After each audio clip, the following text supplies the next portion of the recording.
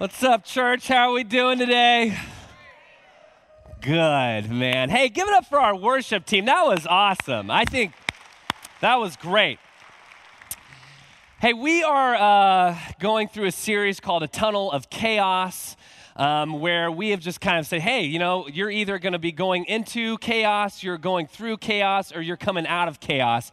How do we deal with the chaos? And so for whatever reason, they asked me to come here for these 2 weeks, and so I thought I'd share with you the chaos that's been going on in the book of Habakkuk. And so last week we talked about even though in the midst of chaos that we can find joy, that we can find hope, not in our circumstances, but in the salvation that Jesus Christ has given us.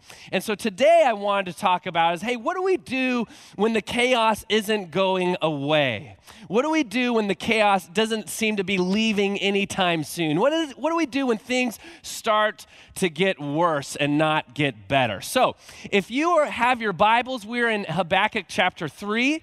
If you don't have your Bibles, we're going to throw up the scripture on the screen, or it's also in your bulletin. So we're in chapter 3, verse 1. So I'm just going to pray, just read through this, and then we will pray and get into what God has for us today. So we're in Habakkuk chapter 3, verse 1. A prayer of Habakkuk the prophet, according to, I have no idea how to say that word, okay? Shigianath, okay? There we go, verse 2, okay. Sorry, God. All right. Oh Lord, I have heard the report of you, and your work, O Lord, do I fear. In the midst of the years, revive it. In the midst of the years, make it known. In wrath, remember mercy. God came from Teman, and the Holy One from Mount Paran. His splendor covered the heavens, and the earth was full of his praise. His brightness was like the light rays flashed from his hand, and there he veiled his power. Before him went pestilence, and plague followed at his heels. He stood and measured the earth. He looked and shook the nations. Then the eternal mountains were scattered. The everlasting hills sank low. His were the everlasting ways. I saw the tents of Cushan in affliction.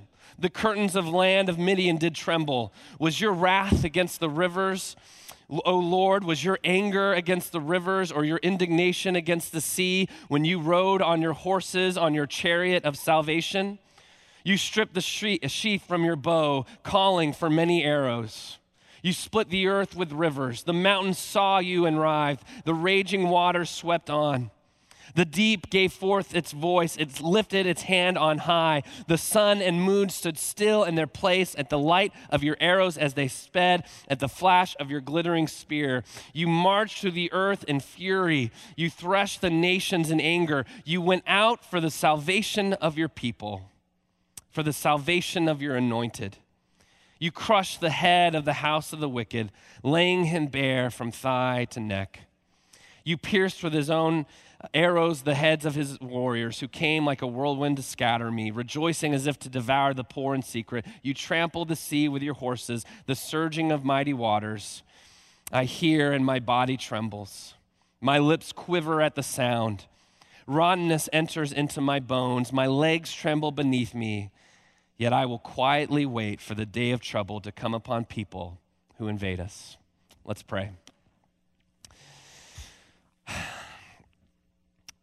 Heavenly Father, God, we thank you, God, for the privilege it is to gather together, God, as a church family, to worship you, God, and to have a time, Lord, to hear your word being spoken to us, God.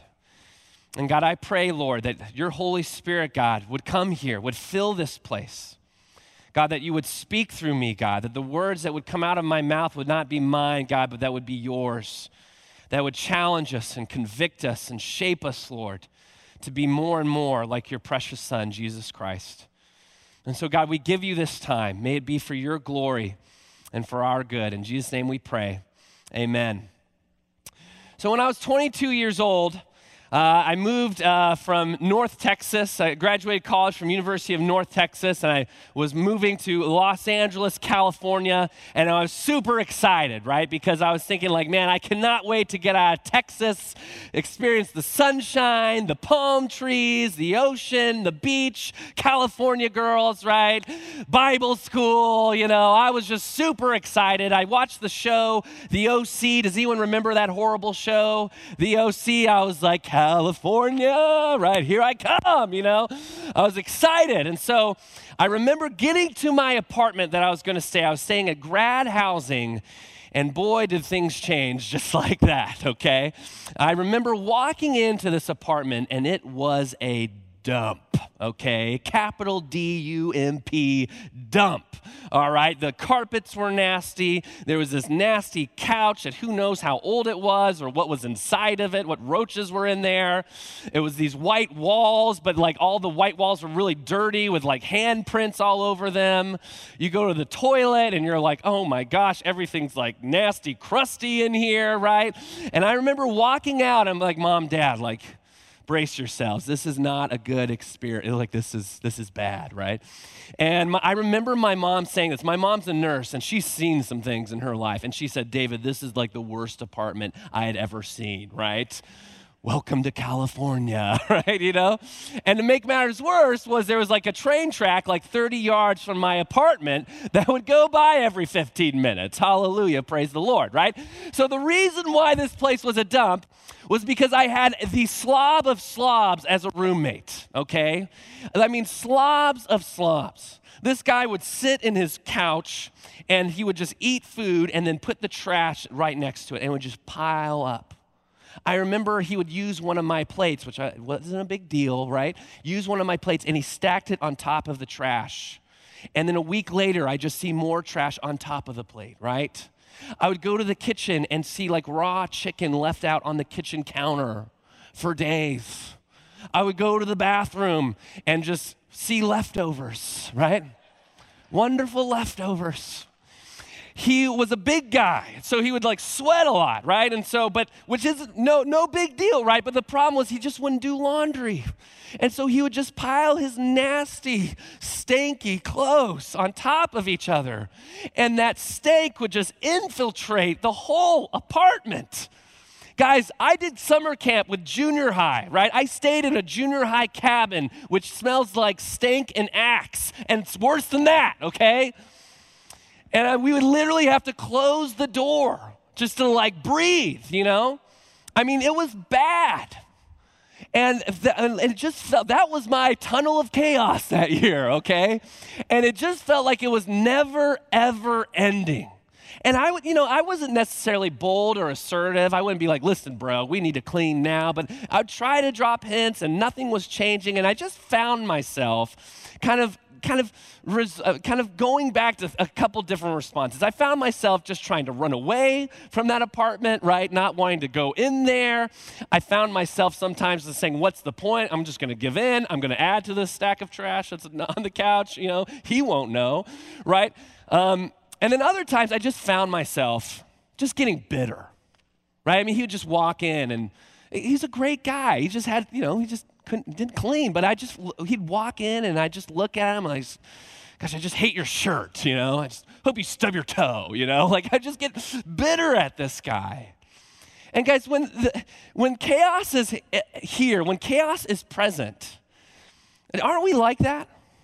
When it's not going away, it's not like what's so frustrating is we know what the solution is, but it never happens. And so we just get bitter. We want to flee. We want to run away, right? And so what do we do when we just feel like the chaos isn't getting better, but it's getting worse? What do we do when we just feel like the chaos is never, ever ending? What do we do? Number one, this is what we do. This is what we see in Habakkuk. Number one is this, is we ask God for renewal. We ask God for renewal. We ask God for restoration. We ask God for resurrection. We ask God for revival. That might seem very cliche or easy, but this is what I find with us, is that a lot of times we will complain about God, but we won't complain to God, right? We'll get with our friends and be like, man, I don't know if God cares. I don't know if God is doing anything. But we don't ever just get on our knees and ask God, God, these are my complaints. God, can you fix this? You see, in Habakkuk, what we see is Habakkuk is in his tunnel of chaos. He's surrounded by chaos. He's living in a country that used to love God, that used to worship God, and has now gone into the pit of immorality. And he finds himself where the wicked are prospering, where the poor are being oppressed, where God's name is being cursed. And so he asks God, he says, God, where are you at? God, why aren't you doing anything? God, will you do justice? Will you take away this problem? Will you restore this country? And you know what God says? He says, yo, Habakkuk, I am good. I hear your prayers. I hear your frustrations. This is what I'm going to do. I'm going to raise up a country, the Babylonians, to deal with your country. They're going to take you guys over, right? We talked about that last week. What God was basically saying to Habakkuk is like, hey, you don't like America? Well, I'm going to bring up ISIS to take over you guys to deal with your immorality, which is crazy, right? And so Habakkuk obviously has problems with this, and he's like, God, I thought you're good. I thought you're just. And God responds. He says, Habakkuk, the righteous will live by faith, meaning you just got to trust me, Habakkuk. And so now what we see is Habakkuk's heart is starting to turn. And so he says this in verse 2. Look at verse 2. He says, O Lord, I've heard the report of you, and your work, O Lord, do I fear. In the midst of the years, revive it.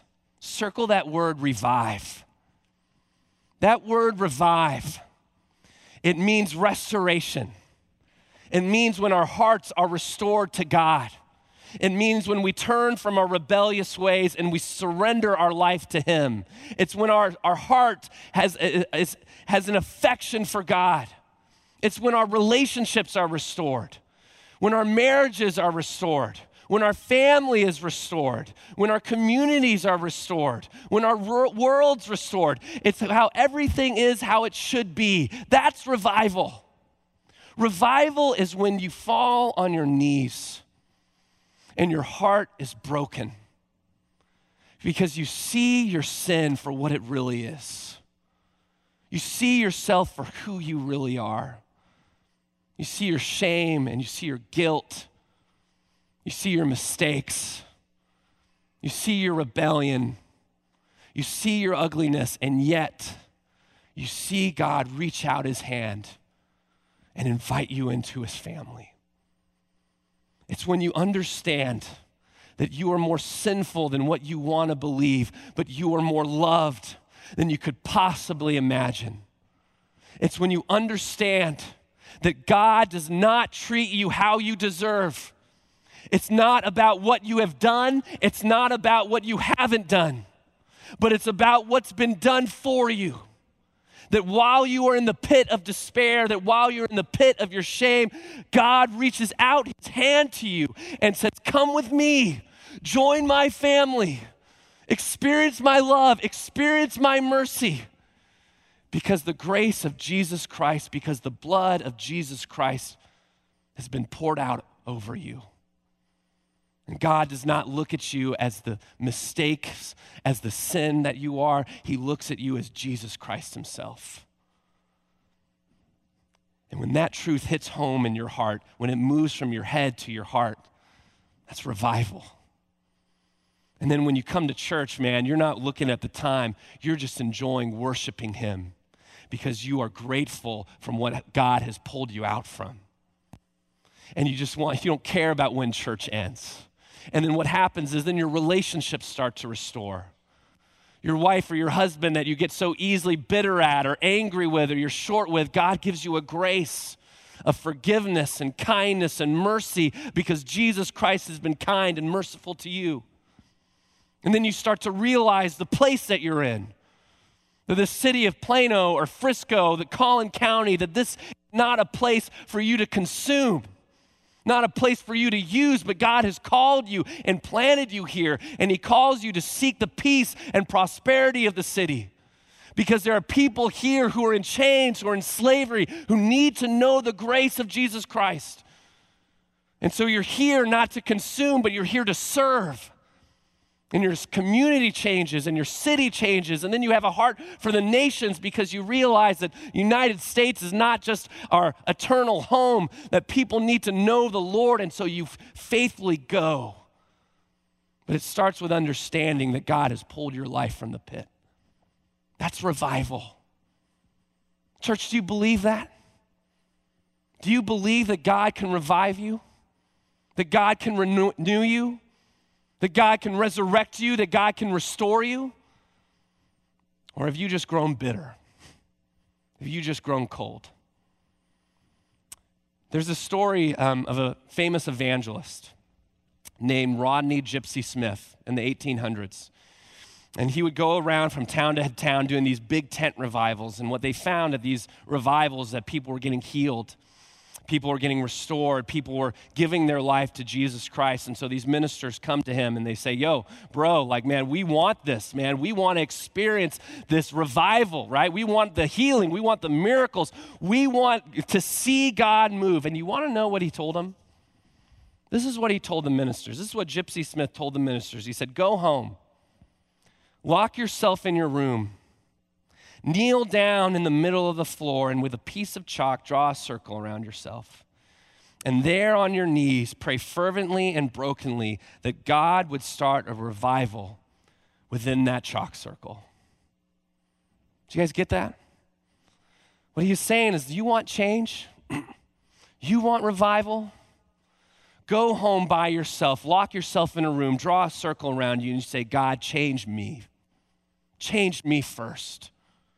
Wake me up from the slumber. Wake me up from my apathy. Give me a courage to follow you. Give me a passion. Give me stir my hearts to desire you. Because so many times, guys, when we're going through the tunnel of chaos, we want everything to change but us. And what we find in Habakkuk is this, is that Habakkuk is crying out for God's revival. But you know where God starts? He starts with Habakkuk. Because we see Habakkuk at the beginning kind of being bitter, but by the end, he is rejoicing, not in his circumstances, but the salvation that God has given him. God can restore you. I've been, this last semester, I've joined a men's group. And because I need a lot of help, man. I mean, I grew up in a pretty abusive home, right? So just have a lot of issues to work through, you know? So it's been good, it's been really good. I've been going to this men's group, and every week we just hear these testimonies. And guys, I've been a Christian for what? I'm 30, for 24 years. I became a Christian when I was 6 years old. I'm not going to lie to you. A lot of times I have a hard time believing that this stuff that we talk about really works, right? I think we're all there at some point. It's like, God, are you there? Does this stuff really work? But what I've loved about this men's group is that every week we just hear a testimony of how God has just changed someone's life. About guys being freed from pornography, about guys being freed from drugs, about guys being freed from just their families falling apart, and God restoring marriages. There's a story this guy shared. He was he was an alcoholic, and he was on a cruise ship with his wife, and for the first time he hit his wife, and he couldn't believe himself, and he was about to jump off the boat, and his wife just grabbed him. He said, stop. And he said, at that moment, I realized I needed help. He said, God, he restored my life. He freed me from my alcohol. He restored my marriage. We had another story of a woman come in, and she said she suffered from anxiety so bad that she would just pick her face. She was out of anxiety, she would pick her face. And she'd had all these scars just from picking, so she went to a dermatologist. And she said, hey, what can I do? And the dermatologist mocked her and yelled in the hallway, said, we have a picker. And she felt shame and guilt, but it was through that shame and guilt that she gave her life to Christ and let God have control. And she stood up in front of our group and she said, now I love my scars because my scars remind me of who I was and what God has done in my life. Church, we have a God of revival. We have a God of renewal. We have a God who can save your marriage. We have a God who can save your kids. We can have a God who can bring light into your workplaces. We have a God who can restore this county, restore this city. That's what we're in the business in here. And so when we're in the tunnel of chaos, you ask God, say, God, bring revival, renew this place, renew me. And so that's number one. We have to see that we have to ask God for renewal. Number two is we got to remember. We got to remember because it's easy to forget, church. You know, we suffer from spiritual amnesia. We are very much we have a fast food faith, a very much of American faith. We're very much of, God, what have you done for me lately, right? I mean, that's like, God, you know what? Yeah, gosh, I know you saved my marriage, but gosh, I don't know if I'm going to get this next check. You know, we're like, God, what have you done for me lately? And so we have to remember what God has done. And what we see with Habakkuk is that he is remembering. This whole passage that I read to you is simply him remembering what God has done with his people, with the Israelites. He's recalling how God saved the Israelites from the hands of Pharaoh. And so what we see is Habakkuk is just kind of going through that story and remembering God. And so first he remembers God's beauty. He remembers God's beauty. Look at verse, I think 2 or 3. Look at verse 3. He says, God came from Teman and the Holy One from Mount Paran. His splendor covered the heavens and his earth was full of his praise. Could you just underline splendor covered the heavens? See, Habakkuk, what he's doing first off is he's remembering God's beauty. Now, why is that important when we're going through the chaos? To remember God's beauty. You know, I was working on this sermon a couple weeks ago. I was out in California seeing one of my old students graduate college. It was an awesome time. And I was working on, so I decided, you know what, I want to work on this by the ocean. And so I just got a picnic table at San Pedro, and I was just staring at the ocean, guys, and I couldn't help but just get lost in it. I mean, have you done that, right? Maybe it's the ocean, maybe it's the mountains, maybe it's the stars, and it's like you just look at it. And all your worries just seem to go away. It's just that beauty is captivating. What is that? It's not that the ocean or the mountains or the waterfalls or the stars or the plains are divine, but you want to know what it is? An author said it this way. He says, those experiences are like drops from the divine ocean. They're like arrows pointing to the true source of beauty. When you surround yourself with beauty, gosh, the major becomes major and the minor becomes minor, doesn't it? And what Habakkuk is saying is, man, even though I'm in chaos, I'm just going to focus on the beauty of the Lord. I'm going to let that become prevalent in my life. And so, church, I just want to encourage you. If you're in the midst of the chaos, what if you just took a half day, an hour, an evening? Shoot, if you have time for it, take a day, get out of Plano, man. Go to a place that is beautiful and just let God work. And what you will find is that the issues that are bogging you, man, they're just going to become trivial and you will be captivated by the beauty of the Lord. And so we see Habakkuk start there. He starts to remember God's beauty. Secondly, what we see is he remembers God's power. Look at verse 6. He says this, he stood and measured the earth. He looked and shook the nations. Then the eternal mountains were scattered. The everlasting hills sank low. His were the everlasting ways. I love this verse because it shows the strength and the power of God, that he measures the earth. Right? It's like this earth is just like this ball in his hands. He just takes a tape measure. I think I saw the diameter of the earth is almost 4,000, let's see, I think I have it here. The diameter of the earth, or the radius of the earth is 3,959 miles. The diameter of the earth is 7,900 miles. That seems pretty big to me, okay? And then God just takes a tape measure and he's like, I can measure it. We have a powerful God. And a lot of times when we're going through the chaos, we forget who our God is. We forget how strong he is. We forget that just with snapping his fingers, mountains can be crushed. Snapping his fingers, waters can be parted. We have a God who revives, and we have a God who is strong, who can do the impossible. Thirdly, we got to remember God's justice. God's justice. Look at verse 12. I love what he says here. He says, you marched through the earth in fury. You threshed the nations in anger. You went out for the salvation of your people, for the salvation of your anointed. You crushed the head of the house of wicked, laying him bare from thigh to neck. I love that image. Church, when we're in the chaos, a lot of times what we're experiencing is sometimes it just feels unjust.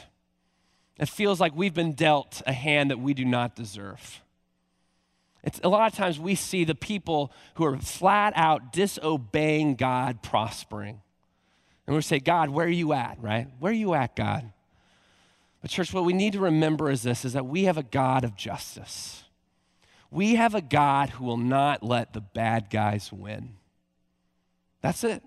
And I know this election year, right? Like every election year, we always like, oh man, our country is going to hell in a handbasket again, right? I mean, it always feels like things are getting worse. It always feels like our government is becoming more corrupt and there's more injustices all around us and we just feel like, what is happening? But we need to remember that we have a God of justice. He will not let the bad guys win. And then lastly, we need to remember God's heart. Look at verse 13. He says, you went out for the salvation of your people, for the salvation of your anointed. Circle, you went out. I love that verse because in the chaos, in the midst of the chaos, when it seems like things are going wrong, it seems like God isn't there, but Habakkuk is remembering the heart of God, is that we have a God who is constantly pursuing us. We have a God who is constantly after us. As Jesus said, it's like he has 100 sheep and there's one lost sheep, and so he leaves the 99 to go for the lost one. In the story of the prodigal son, we see the son just waste his inheritance and run off to Vegas and spend in a life of debauchery. And then he decides to come back to be a servant of his household. And the father sees him from a distance. And what does he do? He runs after him. We have a God who pursues us. And we need to remember that. You know, when we look at our lives, a lot of times we make these choices of like, you know, this is when I chose to become a Christian, or this is when I chose to become serious. But church, when I look back at my life, you know, I think that, right? I think like maybe I chose these things, but when I look back on my life, I see God pursuing me. I see God pursuing me by putting me in a family of two parents who love each other, but who love God more. I see God putting me in a youth group and giving me Steve Lucas as my youth pastor, where he made the Bible come alive to me.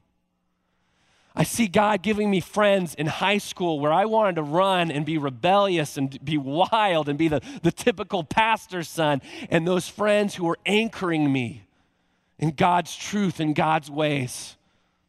I see God pursuing me when I was struggling with lust and pornography when I was 18 years old. And God giving me a friend at this church and saying, David, let's go to this recovery group. Let's get healing here. Let's do this together. I see God pursuing me when I went to University of North Texas and surrounding me with older guys, seniors in college, who were not about the ways of college, that they treated women with respect and with dignity, who led courageously, and they showed me how to treat a woman when I was in college. I see God pursuing me when I was in seminary and feeling lost and trying to find my way, and giving me pastors and mentors who were not about ego and were not about pride, but showed me and taught me how to humbly serve. I see God pursuing me when he called me to lead a small church, and I was scared out of my mind. And one of my best friends, Marty, came to me and he said, David, man, you can do this. I'll leave my church, we'll leave my church, and we'll join you in it. I see God pursuing me by giving me a wife that does not allow me to settle for mediocrity. but pushes me to become the person that God has intended me to be. Church, we have a God who pursues us. We have a God who is after us. We have a God who is for us. And we need to remember that. We need to remember our God who created the heavens and the earth. We need to remember our God who split the Red Sea. We need to remember our God who crumbled the walls of Jericho. We need to remember our God who crushed the giants, who closes the mouths of lions, who brings fire down from earth. We need to remember the God who heals the sick, who lets the lame walk, the blind see, and the deaf hear. We need to remember the God who was nailed to the cross and who died but rose again, who gives us new life. We need to remember the God who has blessed us, who has protected us from making decisions that would have ruined us, who's healed us from our cancer, from our sickness, who's provided that miracle check that came in the mail when we didn't think we were going to make it, who brought people into our kids' lives when our kids were about to fall into a pit of shame. We need to remember that God when we're in the tunnel of chaos. We have a God, church, who has a track record of not letting his people down. And it's easy to forget, but we got to remember. We need to remember. And then lastly, as we ask God for a revival, as we ask God for renewal, as we remember, we have to do the hard job of waiting. We have to do the hard job of waiting. Look at verse 16. Habakkuk says this. I hear and my body trembles, my lips quiver at the sound, rottenness enters into my bones, my legs tremble beneath me. Yet I will quietly wait for the day of trouble to come upon the people who invade us. Circle that word again, quietly wait. And then also what I want to read to you is at the beginning of chapter 2, verse 1. And what we see is Habakkuk is, he's having this conversation with God, and he doesn't like what God is telling him. But look at verse 1. He says, I will take my stand at my watchpost and station myself on the tower and look out to see what he will say to me and what I will answer concerning my complaint. What Habakkuk is comparing himself to is of a soldier.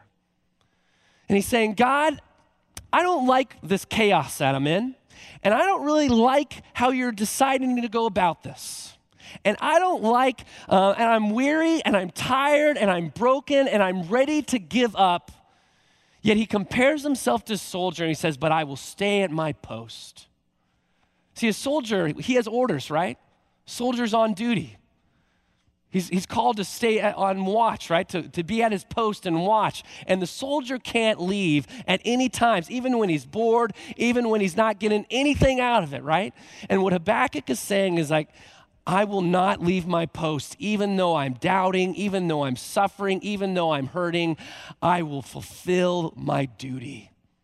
I will wait. I will obey. You see, church,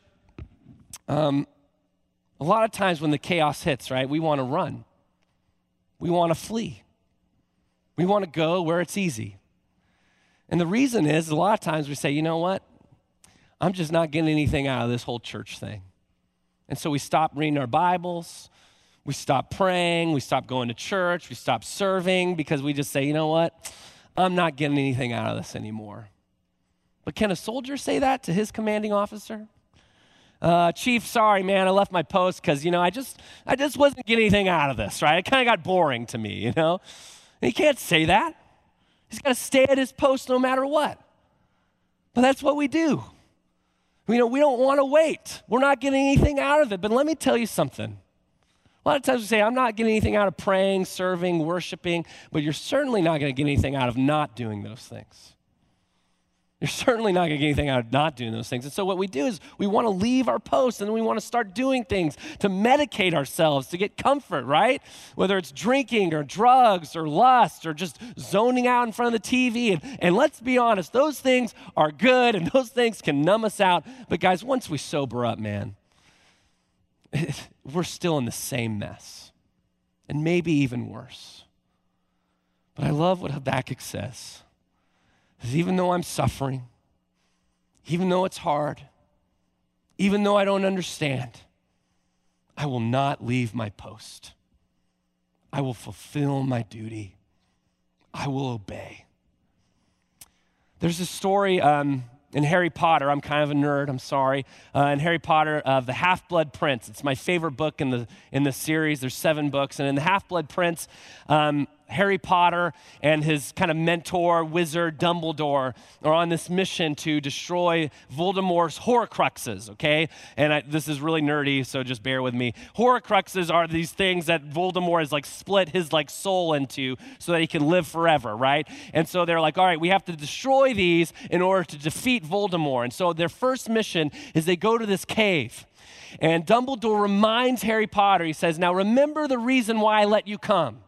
Harry's like, what's the reason? Dumbledore's like, I let you come because you vowed to me that you will do anything I ask of you, even if it's hard, even if it hurts. Harry's like, yes. And so they go through these near-death experiences in the cave, and they get to this potion where they find the Horcrux, and Dumbledore realizes he has to drink the Horcrux, right? He has to drink the potion in order to get it. And he says, Harry, now remember, when I drink this, it might hurt, I might not want to do this, but remember, you have to make me drink this. Do whatever it takes to make me drink this. Fulfill the orders that I've given you. And so he starts to drink the potion. 1 sip and 2 sip and 3 sips. And at the 4th sip, Dumbledore staggers. And he starts to say, I don't want this anymore. Please make it stop, make it stop. And Harry, he sees hating his mentor suffer. But he remembers his orders, so he gives him another drink, and then Dumbledore's like, make it stop, make it stop. And Harry gives him another drink, and Dumbledore's like, I want to stop, make it stop, please make it stop. And Harry gives him another drink, and then finally Dumbledore cries out, kill me, take it, stop it. And Harry is like, feels like the worst person in the world because the last thing he wants to do is hurt his mentor. But he gives him one last sip. And then the potion ends, and then they're able to get the Horcrux. But isn't that our chaos? The suffering comes, the chaos comes, and we feel like we can't handle it, and we want to leave our post. But God calls us to stay. God calls us to fulfill our duty. God calls us to obey.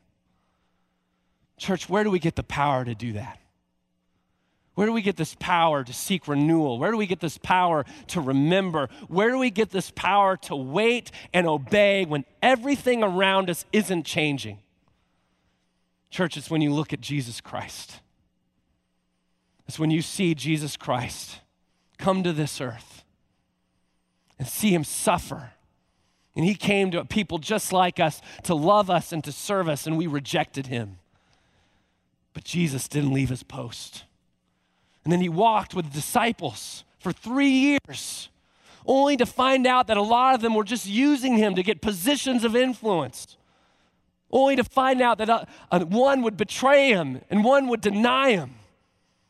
But Jesus didn't leave his post. And then Jesus was put on trial unjustly and unfairly and was criticized and mocked and ridiculed. But Jesus did not leave his post. And then he was nailed on a cross, hung naked for the world to see.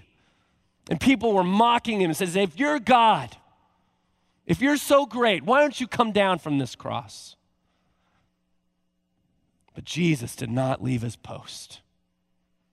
Paul says that he made himself nothing, taking the very nature of a servant, and he made himself obedient to the point of death, even death on a cross.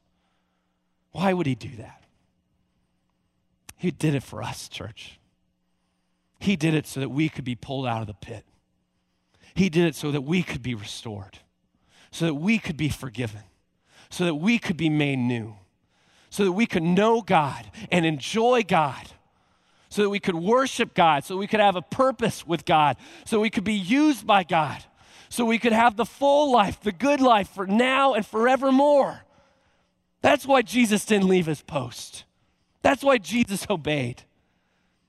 And church, when you see Jesus doing that for you, then we can wait on him, can't we?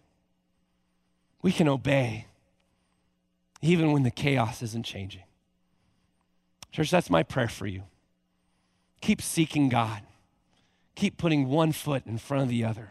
Keep remembering, but stay at your post. Let's pray.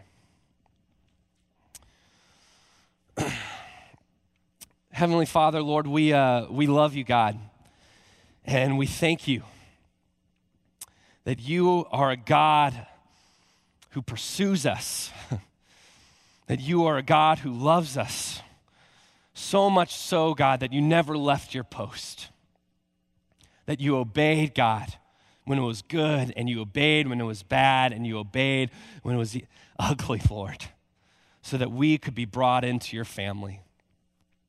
Lord Jesus, God, I pray right now, Lord, if there's anyone here who wants this, Lord, who wants salvation, who wants to be renewed, God, who wants their chains to be taken away, who wants to be pulled out of the pit, who wants to be pulled out of the chaos of choices that we have just done to ourselves over and over again.